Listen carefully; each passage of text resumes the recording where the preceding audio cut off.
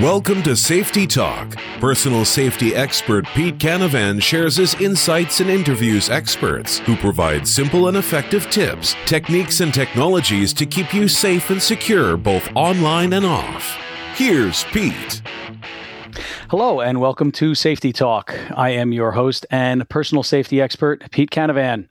I am joined by my colleague, branding and social media expert, Neil Haley. How you doing, Neil? I'm doing great, man. Just trying to recover from Vegas just because of how crazy that ISC West was, and just trying to get back in the swing of a daily routine. It just seems like I'm taking more and more naps. I'm ready to hopefully recover by tomorrow. Vegas will do that to you. That's why they have oxygen bars all over the place to recharge your batteries. Vegas was awesome. I was there with you. We had a great time. We saw tons of incredible new safety and security products. We're going to be talking to a lot of those people on future episodes of Safety Talk. I talked to a lot of people in the emerging technology area of the show, and a lot of them were very interested in coming on the show to, let the world know about what it is that they're doing. And man, there were some really, really cool things. So look forward to that coming up in the coming weeks. Awesome. Now, perfect. What we always do is, we take a look at the safety news that's occurred during the week here, and really it seems like the weather seems to have stolen the headlines over the past few days, because there have been basically tornadoes from Texas to Pennsylvania, where I live, that have caused massive damage. And, it's a stark reminder to us all that Mother Nature is a force to be reckoned with. She can't be tamed, and is capable of dishing out major destruction to not only property, but to life as well. In fact, last night here, we had a very mild tornado actually touch down literally right down the road from where I live. And it's scary, because I was working in my office and I heard that freight train sound that they talk about, and I've never heard it before, and I heard it last night. And I was like, holy cow, this isn't good. And it was followed by severe hail, and the winds were outrageous. I went in, I checked on my wife, let her know what was going on. She was already up at the window. Went in, checked on my kids, let them know, get away from the windows. We might be having to go downstairs. Kept my eye outside on the weather, and luckily it passed us by, but it barely passed us by. I mean, there were houses literally a couple miles down the road that had their roofs ripped off. So, wow, yeah.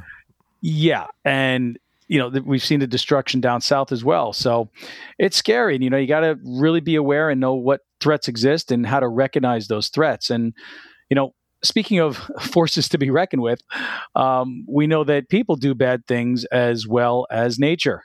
And, of course, no organization ever says, hey, today's the day we'll have ourselves a workplace violence incident, right? But in this day and age, we see workplace violence claiming far too many lives, unfortunately. And it's crucial that all organizations be aware of the dangers of workplace violence, and that they develop programs that are able to detect and prevent, and then when unfortunately something happens, respond to that threat or that incident of workplace violence. And so, you don't want to be the organization on the news that says we never thought it would happen to us. Unfortunately, that is what most people say when some sort of violence or some sort of problem happens. Hey, I never thought it was going to happen to me. I never thought that was going to happen to us. Well, it could happen, and it probably will happen. And it's just a matter of time before some form of violence, personal, professional, somewhere, online, offline, unfortunately affects you. And so our guest today is Ashley Desario of Ashley Desario Consulting. And Ashley has 13 years of experience working with the U.S. government, as well as her clients in the private sector. And her experience applying psychological theories in investigative, operational, and national security settings allows her to assist individuals as well as organizations in understanding the mindset of an individual, as well as their motivations, their behaviors, and their intentions. And this is something very interesting. And her understanding is in predicting as well as countering those behaviors of individuals who, they potentially are displaying some sort of dangerous character traits. And that enables her to turn around and work with these organizations so that they can achieve high levels in their threat and violence risk assessment and their investigations, as well as other areas. Her professional credentials. She has a Bachelor of Science in psychology. She has a master's in forensic psychology. And so, she knows that organizations cannot have a one-size-fits-all plan for workplace violence. And she works with organizations to develop these individualized and comprehensive plans to prevent and analyze and respond to different threats of violence. So I'm sure it's going to be a very interesting show, and want to welcome our guest to Safety Talk. Ashley, thanks for being on the show. Thank you for having me. So glad you're here. Anything that we can do to improve safety is what we are all about here at Safety Talk. Now, you obviously you're working with a lot of different organizations, and I think some people may know what workplace violence is. Maybe they're not quite sure how workplace violence is defined. Maybe we could start right off with, sort of what you found to be the quote, the sort of definition of what workplace violence is, and maybe some of the different types that there are. Mm-hmm. A lot of people use the OSHA definition, which I'll just read it. It's any act of threat or physical violence, harassment, intimidation, or other threatening, disruptive behavior that occurs in the workplace. And so this can range from just threats and verbal abuse to actual homicide or physical assault. But the main point is that it's an intentional act. Whether it was planned or it was more spur of the moment, it's an intentional act which has the likelihood of resulting in injury, death, psychological harm as well. A lot of people forget about that one. And, also just deprivation of, your basic human rights. And suicide is also in there as well, which a lot of people feel that they'll miss that a lot of times. They don't see that as workplace violence. But I've worked with places where an employee or someone who knows someone within that organization goes in and commits suicide within the building, and then that causes a lot of psychological harm and other things as well. And so you just basically have to have an individual who wants to do some sort of harm in a workplace for workplace violence to actually occur. Do you see a lot of times that workplace violence the people that are involved, it's because of the pressure of their jobs and basically leadership lacking in management at times that leads to workplace violence? There's so many different factors, but yes, those all are in there. There's a lot of high stress workplaces right now. And as, stress builds up and builds up, if the person doesn't have an outlet for that, say they're going to their boss and saying, hey, I need more work-life balance with my family. I need someone to help me out with these projects. I'm drowning over here. And if they keep trying and nothing's happening, that stress just keeps piling up, because more than likely they're having issues at work. And then it's also affecting home life, their health. And so those stressors start adding up. And also, there's a lot of lack of appropriate training for supervisors just in how to handle certain things. So if supervisors had the proper training, that a lot of times helps as well to sort of know how to handle these employees. So it can also decrease some of their stress. But actually, it's about 75% of employees also say they're dealing with workplace bullying. So that's become a big one recently. I was going to ask you about that. Is the bullying, is that classified also as some workplace violence? Because sure, it could be, adults can be bullied just like kids. Mm-hmm. Yeah, there's those ambiguous, toxic sort of behaviors, such as, just ethical violations that keep happening in the workplace and no one's doing anything about it, to the bullying, to sexual harassment, to comments that are being made. And so all of this goes into essentially creating a toxic workplace. And you'll hear a lot of employees say, well, I reported it, or my manager was just moved to another division after, he or she was causing all these issues. And I know a lot of people say in the government, it's kind of, promote them out. So those people who are causing issues or can't get along with coworkers or supervisors are then promoted to a new job, to a different division, and they just keep passing the problems around until it finally comes to a head at some point in time. Yeah, and I'm sure nobody wants to be the first, because it could be happening, from a supervisor. It could be happening to a lot of the employees within the organization. But they may not know it's happening to others. They may think maybe it's only happening to me. And until one person speaks out, it kind of, doesn't really get addressed. And bullying, I mean, I was going to bring that up, so I'm glad you did, because bullying, people think, kids are mostly the ones that are bullied. No, anybody can be bullied. I mean, countries can bully each other, right? You have a stronger, the definition of bullying is somebody who exerts power over another weaker person or entity or country or whatever. And so that can lead to increased levels of stress. And if you don't have an outlet for that stress, you're going to, snap someday. And I have the martial arts to fall back on. I mean, if I didn't have something like that to give me that stress relief, I probably would have popped a while ago, right? Because we can't keep these things bottled up. You have to have something that gets that stress out, whether it's working out, whether it's some other hobby or pastime that reduces your stress level. Because as you said, Ashley, it's a stressful work environment out there. Employers are asking more and more of the people that work for them.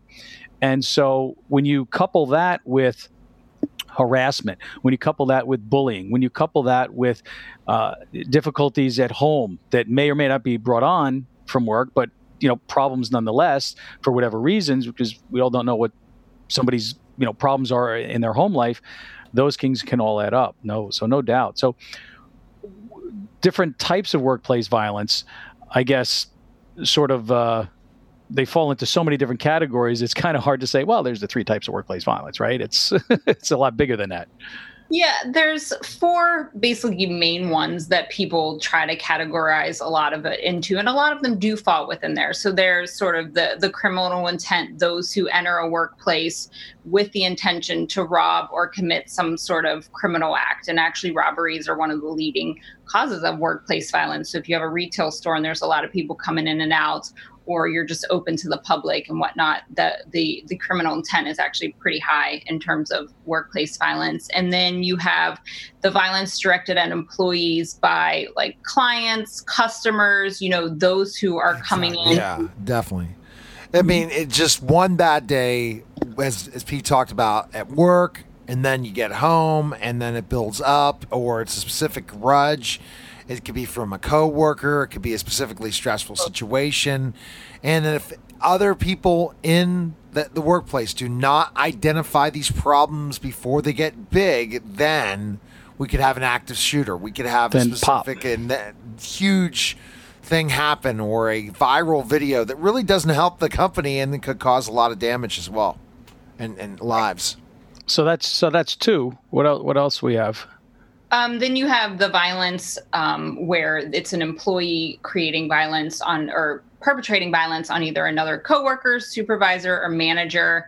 And then the last one is just the typical one that people understand is domestic violence, those situations that spill over. So those people may not have a tie to the organization other than to someone who's inside there. And then they come in and violence occurs. So, for example, there was one in the news where, a teacher was in a school and her husband, well, it was the ex-husband at that time, came in and did do some acts of violence and had a loaded gun and everything. And so that's sort of like the 4th type. Interesting. Are there any, I guess, glaring warning signs, or maybe not so glaring, maybe some subtle warning signs that people should be educated to recognize? Maybe some tips that you could share that, some things to look out for. I mean, there's no one size fits all. And in my field, once an act of violence happens and then all the reports come in, all the law enforcement comes in, and you really dig into these people's lives, you see that there were so many. And a lot of times it's just that, different departments or different people or different organizations aren't communicating all of these behaviors. And so whenever you get the report of what happened, it looks like people should have known right away. But a lot of times the stuff isn't brought to light until incident occurs. And one of the ones I always like to tell people is, the person gets really happy. They may have been disgruntled, upset with people, upset with the workplace. And then all of a sudden they start coming in and they're really happy that week.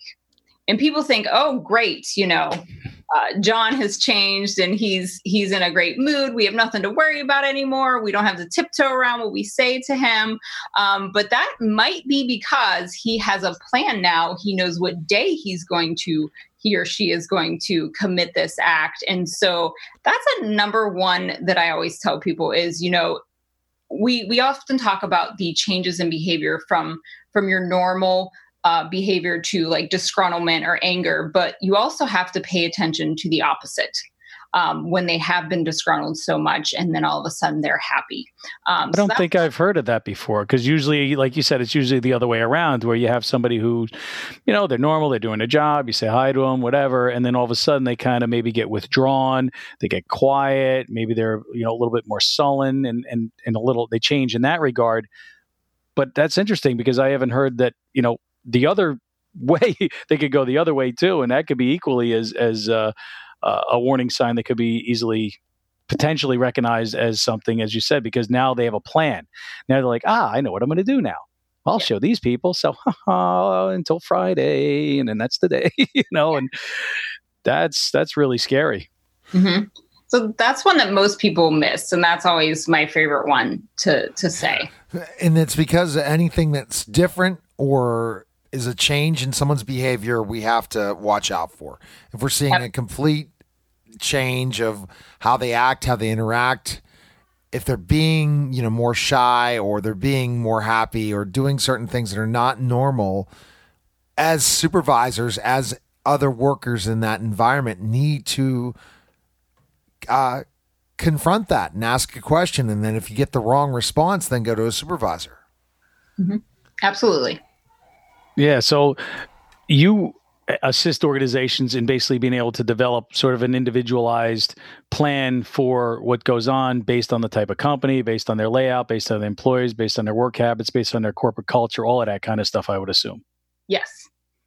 And there's so much that goes into that. But, I always make sure that, they have a multidisciplinary team of professionals that are coming in to set this up, because you definitely want to make sure you have your policies in place, that employees are educated.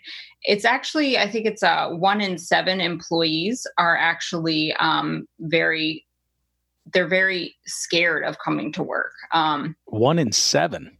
Yes, it is. I actually have, let's see. It was 1 in 7 are, they don't feel safe at work. And that was from the Society of Human Resource Management, SHRM. That organization did that study and found that, 1 out of 7. And so a lot of them, you have to be educating them, employees, on what it is they should report and what they should do and who to report it to, because a lot of them, and even in the organizations I've worked, I know where, but it may have taken me, 6 months to know where that is that I'm supposed to report. And one of the things that I normally see in organizations, or they'll come back and tell me, is that if after, you go in and you do a workplace violence briefing to the employees and you go over the signs and stuff, a slew of people come forward. Because it's right there, it's in the top of their head, and they know, okay, this is what I should report. Because the more people who see a concerning behavior, the less likely it's to be reported, because they always feel that somebody else is going to report it. Sure, makes sense.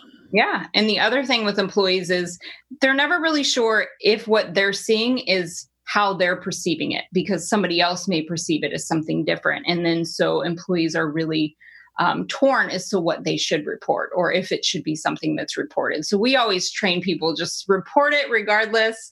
And we actually also, consult with companies and tell them, show your positive stories, because for sure. Yeah. I mean, there's positive stories, but everything. But I think that it needs to not just be and rely on the business. We need to educate people outside of that to understand this at any time in any place, to be aware, as Pete talks about, of our environment around us, situational awareness. And he talks about that a lot with any type of situation.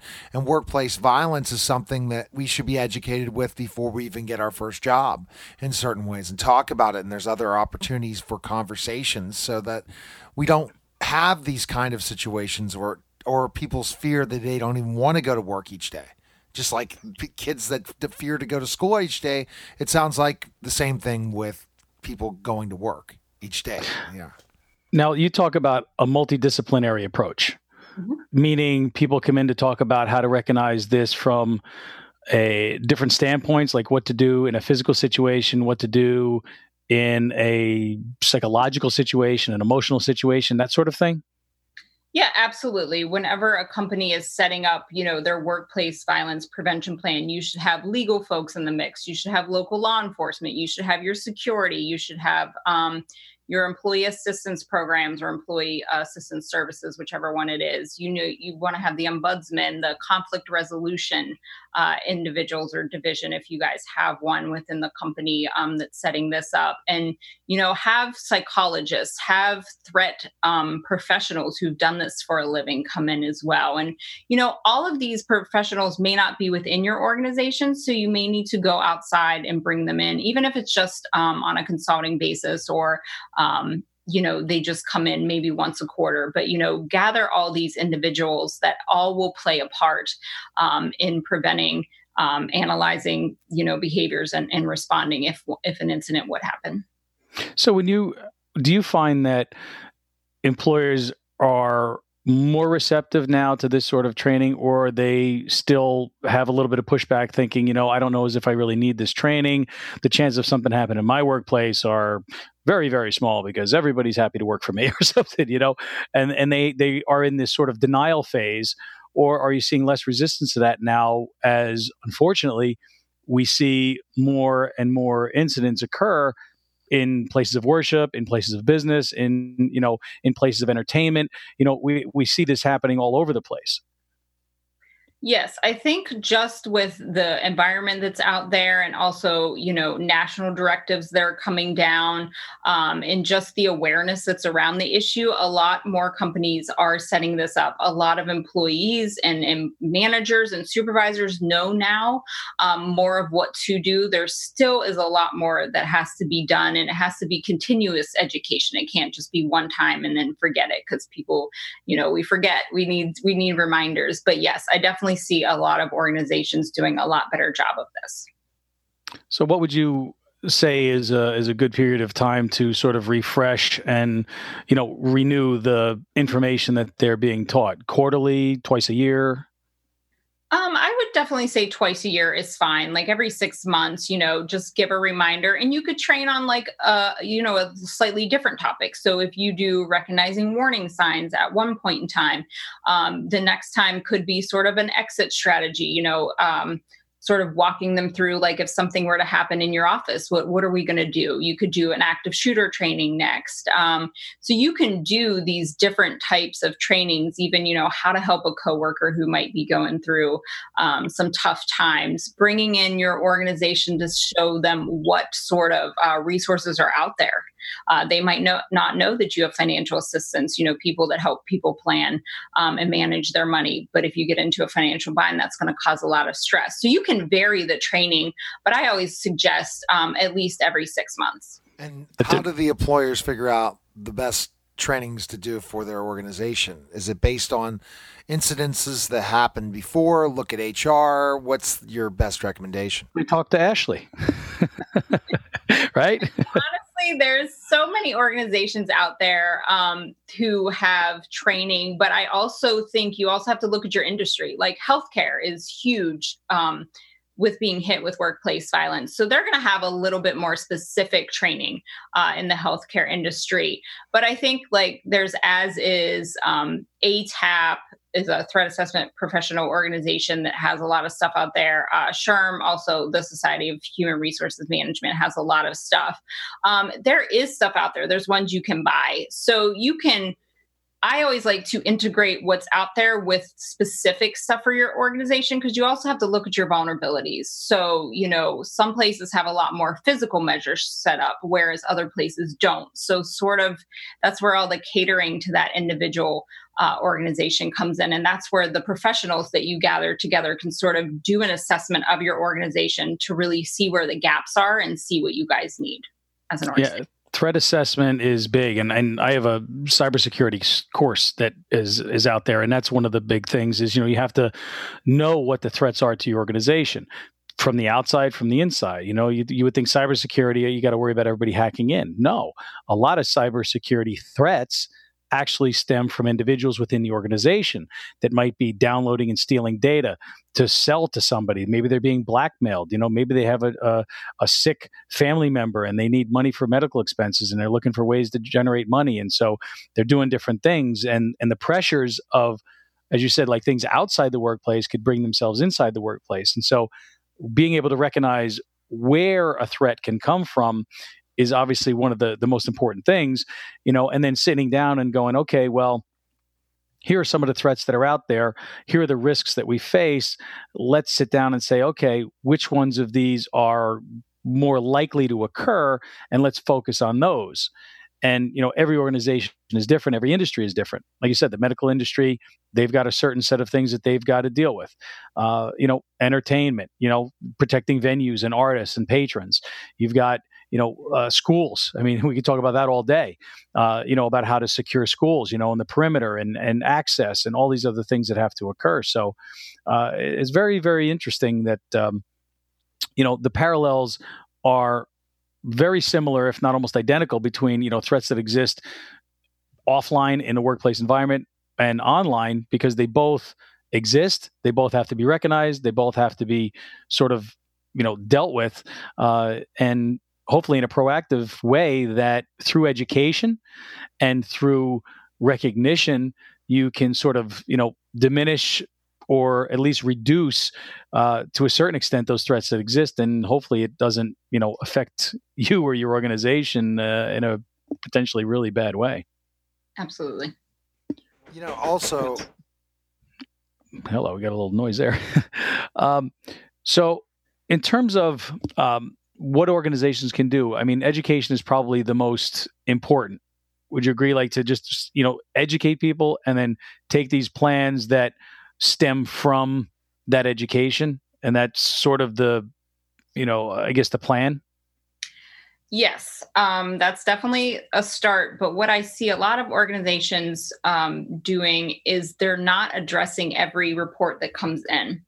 They may be brushing it off the side or saying, oh, well, we don't need to look into that further. That doesn't seem like it's that important. But employees need to know that you're addressing everything that comes forward. Because if they think that you're not doing anything with it, or you're not telling them that you're doing and showing what you're doing, that's the other thing you need to do, that, we took this seriously and we are looking into it. So I just always recommend that people, address everything that comes in.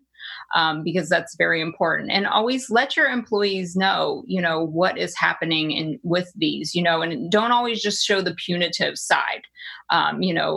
Coworkers may see someone who's gone all of a sudden. You need to address and say what happened, but you also need to say the positives. So I've had a lot of companies that I've read about that do positive things, like they put out, awards for people who came by and reported things, and then, saved a coworker's life, or, protected, some vulnerability that, could have been exploited. People are speaking up, and if you show the good side of it as well, that's always positive. And just, I think with terminations, there needs to be a lot more humanity in those terminations. We call them, sort of the soft landing, respecting their dignity, because a lot of people, especially those who work with clearances, or you're in secure areas, you're sort of just, walked out without being able to say anything. And while you do have to protect the security side, there are certain things that organizations, I think, need to do, and to sort of, respect that person's dignity, even in an awful situation, and sort of, give them help. There's even some organizations now that help them look for jobs.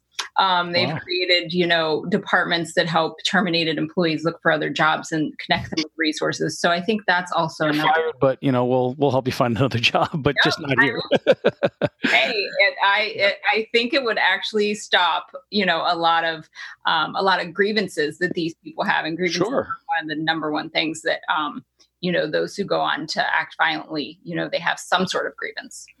What is the percent of workplace violence? What what percent are we seeing specifically in specific industries? Do you have any of those numbers?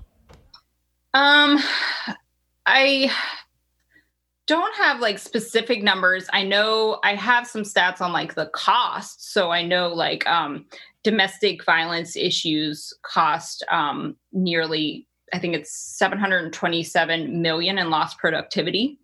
It's a lot of money. Yeah. I think it's like 2 million employees are pretty much affected by workplace violence in some way. And I honestly think it's probably higher than that, as we talked about. I would think so too. That sounds low. But I think that's around that. And, 70% of the active shooters actually do occur in sort of a business or workplace, school, workplace related type of. That's a big percentage. Now, you may have gotten this before, and this is something that I've written about in a couple of my books, and that is you have a really tough decision if the person who is perpetrating the bullying or the workplace violence against you is your boss.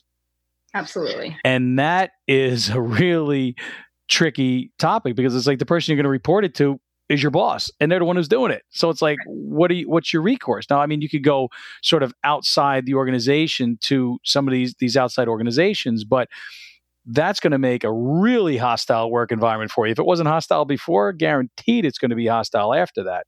And so, basically what I tell people is we get a really tough choice to make. I mean, either you've got to take that step and report it to another organization, or if there is somebody above that boss or that manager, if your boss is the owner, you've got nowhere else to go to. So you either got to go to an outside organization and report them, or you've got to leave your job. You're going to have to quit because there's really no other way, to do it. And so for people like that, I mean, what are some of the outside organizations that exist to help individuals if they're not getting the help that they are receiving? I know some of them, I can't think of them all off the top of my head, but I'm sure you may be a little bit more familiar with them. Well, it depends on where you're located and what industry you're in as well. I mean, I always, if you have an internal investigations, a lot of people go there. If you're in the military or Department of Defense, there's big IGs, reporting entities. There's a lot of like civil organizations that sort of help depending on what the complaint is. So then you can sort of research those. But I mean, the Department of Labor, right? I mean, you can go to the Department of Labor. They have all kinds of things. OSHA, right? So there is recourse. There's hope for the people out there that are thinking, you know what, I'm being harassed, but my boss is the one who's harassing me. Like, what do I do? What's my recourse? Do I just quit my job? I love my job, other than this jerk, or this person who's bothering me. And that's a tough situation to be in. And I feel for people because like you said, it happens to a lot of people. 2 million seems low. I feel like you need to put another zero there. It's probably a lot higher, especially when you factor in things like bullying. And, it doesn't have to just be a violent act, somebody going after you and assaulting you. There's psychological, things that people can do to you. There's emotional things that they could do. There's, outright bullying. They could be doing things like, for example, stealing credit for the work that you're doing and passing it off as their own. That's a form of bullying. It's like, hey, I did that work. No, you didn't.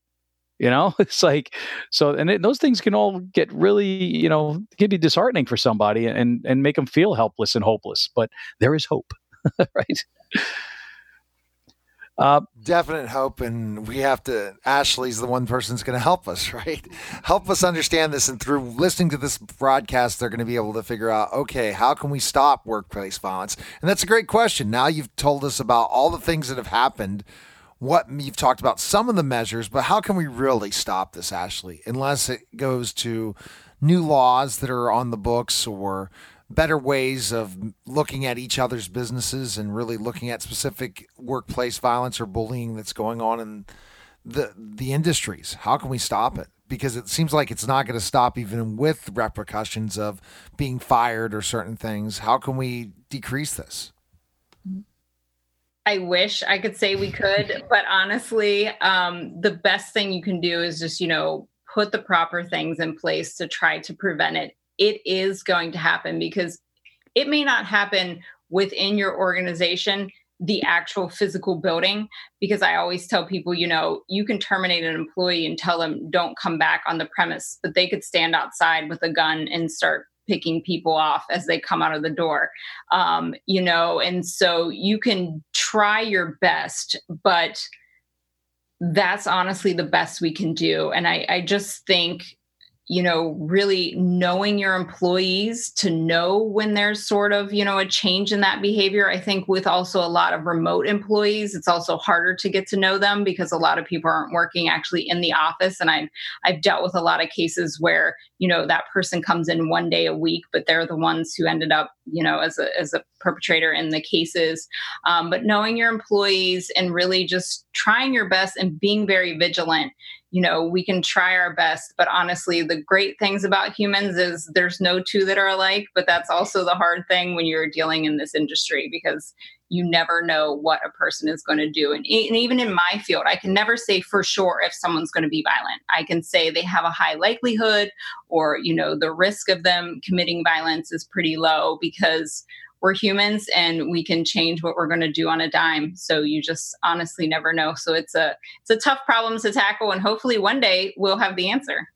Yeah, well, it's like you said. I mean, it's really a problem that it's hard to, sort of say yes. There's an end in sight, because there's always going to be pressure. There's always going to be stress. There's always going to be things that affect us.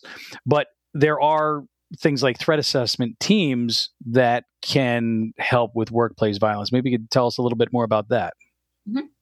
Yes, I think every organization should have a threat assessment team. And again, that's that multidisciplinary team where you have all those individuals on there, and you have professionals who go out and gather data that you're going to need to be able to assess the threat. So you have to know who the perpetrator is. You have to know stuff about them through interviewing people who know them. You're going to need to get records checks, through law enforcement. If you're in a school, what services has this individual taken assistance from? Do they have records? Make sure that communication is happening. And you're going to need to, also be able to you have to look at the targets. Who are those targets that the perpetrator is focused on? Is it general? Is it specific? And you're also going to have to notify them and put plans in place to protect them as well. And so these are things that threat assessment teams do. So you asked, how you can prevent it. Being proactive with threat assessment teams and all this that you're putting in place is honestly the best thing you can do, because you don't just want to be reactive, but that's what a lot of organizations end up doing. But these threat assessment teams have everything ready to go, so that in the incident that some sort of concerning behavior comes up, or there is an act of violence that is on a low level, but you're afraid it's going to go higher, these threat assessment teams can come in, gather all this information, and then sort of assess the risk, also put into place assistance to help the perpetrator. That's the other thing. I don't want people to think, we're just going to push these perpetrators further away or ostracize them, because honestly, a lot of times they want to be heard. They need assistance for whatever they're going through. And if organizations can also deal with them in a compassionate way to sort of get them off the pathway to violence, then that also averts a lot of the incidents that could have happened, is just treating that perpetrator also with compassion and understanding as well. Now, also, I mean, I always encourage people too that if there's any sort of problem or threat or issue, that they keep good records of what's going on. Even it was, so and so did this to me at the water cooler today. And you start to build the case for it, so that if it comes to the point where you need to, for example, have a police report done, the police are going to take you much more seriously. Or, the people that are in charge of your threat assessment teams, if they come in here and to your business and they're doing an assessment, and you have been experienced this, you can go to them and say, hey, look, these are some of the things that have been happening to me here. Here are the days, here are the times, here are the details. They're going to go, whoa, this person is serious. They have this recording. Oh, yeah. And here's the screenshots of the text that they sent me. And here's copies of the emails that they sent me. And you kind of build your own sort of evidence folder. And it illustrates to those in law enforcement and into those positions that are, in the positions to hopefully assist you, that you're really serious and this is a real problem, so that they take whatever measures are necessary. I mean, don't you think that that's something that people should be doing as well? Yes, perfect point, and you stated it very well, because a lot of people will get rid of evidence, or they don't write it down like you're saying, or they delete it, or they forgot to take pictures. If someone destroyed something in the office, definitely take a picture of that. If something was vandalized, you want to have that evidence. So the more individuals can gather and share it. And also, when you're going to someone to share it, let them know where else you reported it or where you shared it, so they can talk to that entity, because maybe they ask different questions that the other entity isn't asking, but then together it sort of brings up that whole picture of what's happening. The communication aspect is also very key, but very good point. Yeah, if somebody else can corroborate, definitely. that makes your case that much stronger. Now, Ashley, workplace violence, does it occur where there are lots of people around, or a lot of times in private? So that leads to using video surveillance more and things like that are not exactly the camera on you all times, but at places where there could be those opportunities for workplace violence, more cameras in areas that are less managed might be a very good idea, and to kind of decrease some of the workplace violence as well. Absolutely. That is always good. It wasn't my case, but I was told of a case where a manager was actually just bullying and berating all the employees. And at one point in time, an employee finally, fought back and got violent. And that supervisor who'd been creating this work environment, bad environment, went and reported it. And if those cameras hadn't have been there, they wouldn't have then went back and looked to see that, why the employee acted the way he did based on, what the supervisor was doing. So sort of, the victim then turned into, the perpetrator as well. And so it helps in those instances. And I also think there's certain places you can't put cameras, especially in the government. Government workers are at a high risk for workplace violence. And so you can't have cameras in secure areas or different places. And so I've worked some cases where employers thought these victims, were crazy, and what happened couldn't have happened to them because it was so absurd. But through IT related or, cyber logs and different things that they were able to they were able to, basically prove that person's point. So video is great, but when you can't have that in there, definitely do all you can to pull, any technologically related logs or video or anything that you have that can also back that up.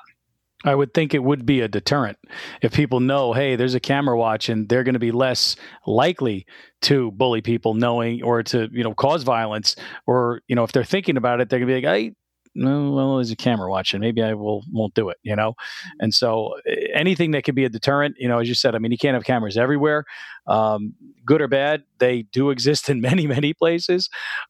Some people may view it as a deterrent. Other people may not care. Unfortunately, we see sometimes the opposite, where it's like, I'm going to do this on camera. I want people to see what I'm doing, in the case of, some of these active shooters, where at the end of it, they know that they're going to take their own lives. And so they want that to be sort of publicized, and they want that to be out there.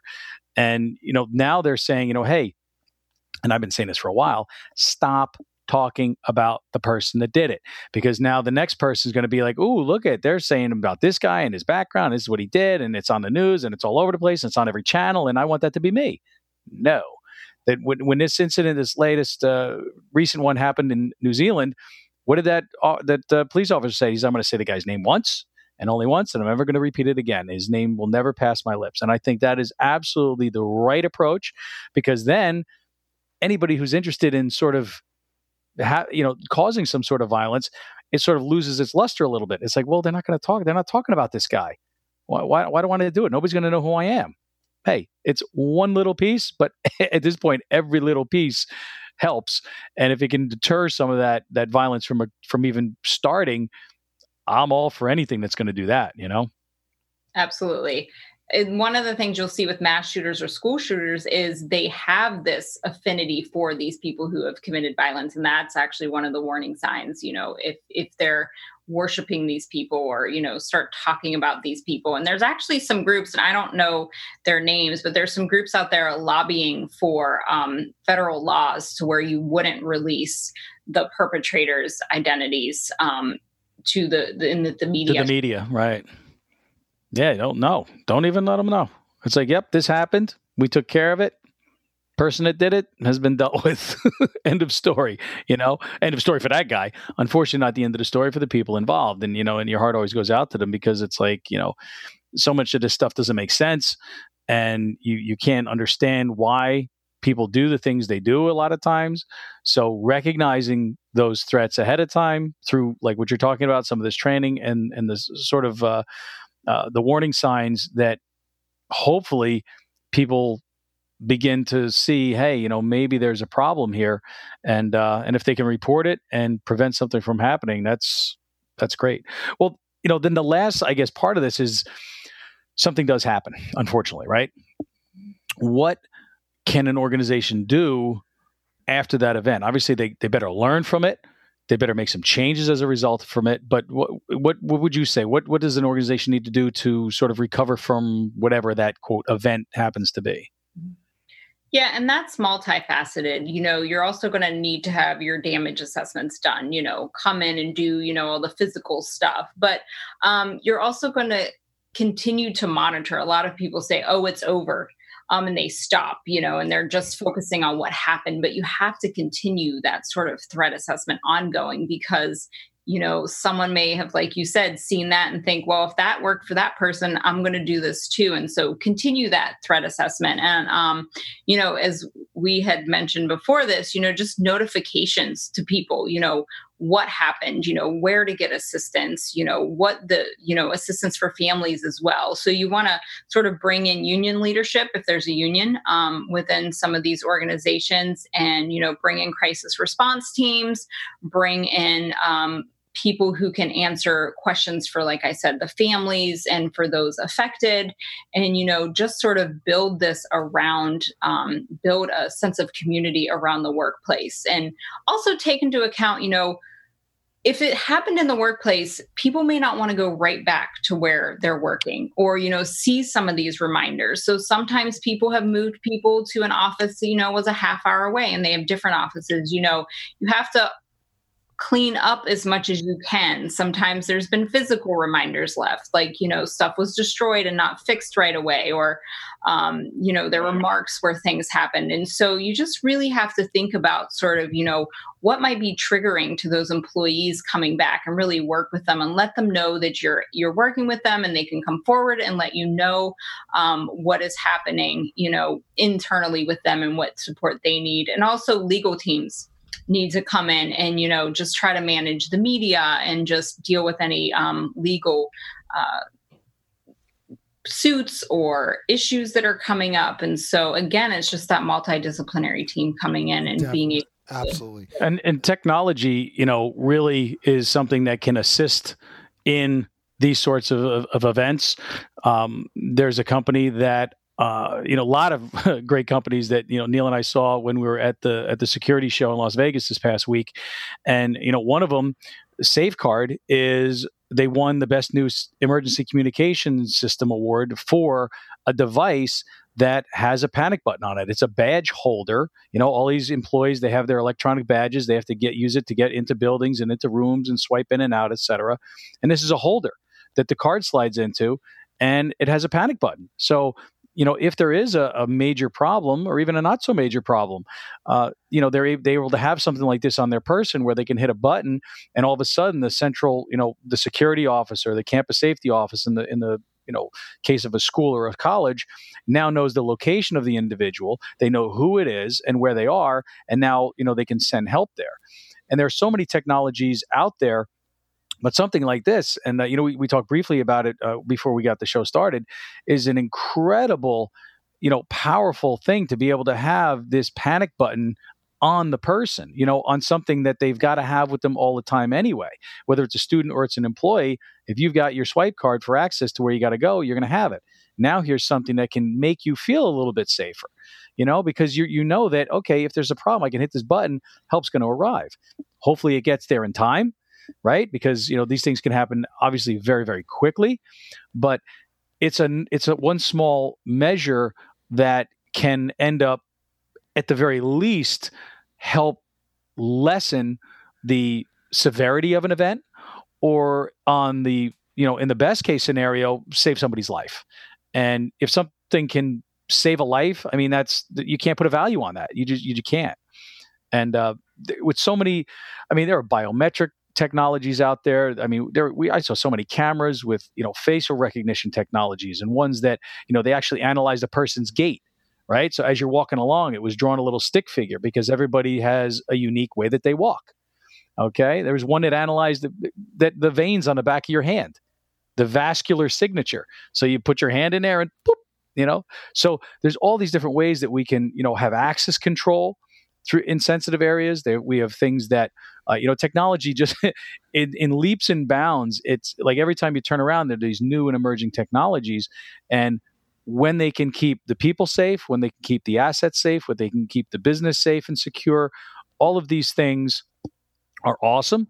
They don't necessarily have to cost a ton of money. Obviously, yes, some can be very expensive, but they don't necessarily need to be.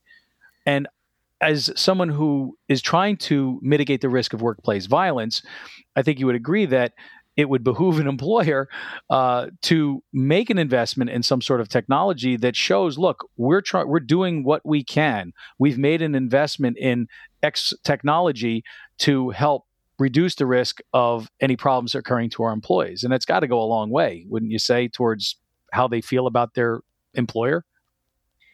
Well, that one's twofold. So I will say that a lot of people, yes, don't mind it, especially people who've been in government or military establishments where it's been the norm from the beginning of your career on love it and see it that way. There are some individuals who, and it's a lot of times the younger ones right now, or, they don't want that monitoring. They don't see what, sort of the need for these precautions are. And so honestly, it can go both ways. So I think you just really need to educate those in the organization to say, this isn't because we don't trust you. This is for your safety, and this is why we're doing this, and this is how it can help you. So I think as long as you're implementing those things and alerting employees as to why you're doing it, that definitely helps counter some of the negativity that I've seen happen within organizations whenever you do put those into place. Because I'm fine with it.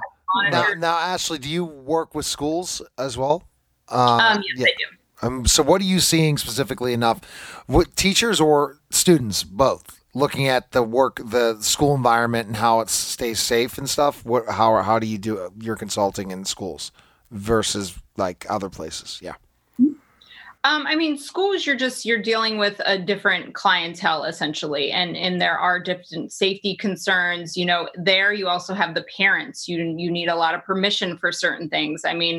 We just saw in the news, the one school that had done the active shooter drill where they actually came in and were shooting people with fake guns and stuff. And, it can be traumatizing. So you really have to be aware of sort of how you're teaching that and use different methods, because you can't go into a school and expect everyone to understand, because these are children.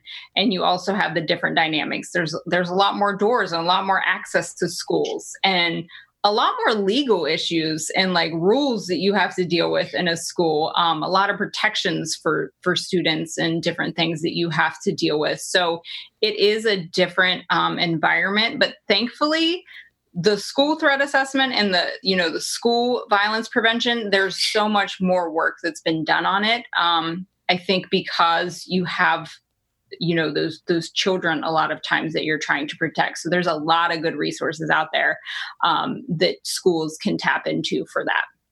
There are a lot of schools at the show, a lot of people interested in learning about different ways to protect the students and the teachers and securing the schools, from a physical safety standpoint with, different access control and video and swipe card and stuff like that, or biometrics, as I was mentioning, to the physical side of it, like how do we protect ourselves if something does happen here?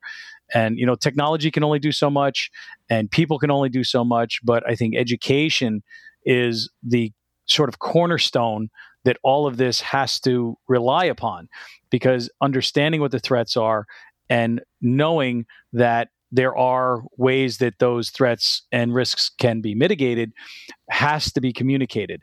And it helps. Does it solve it 100%? No, nothing ever will.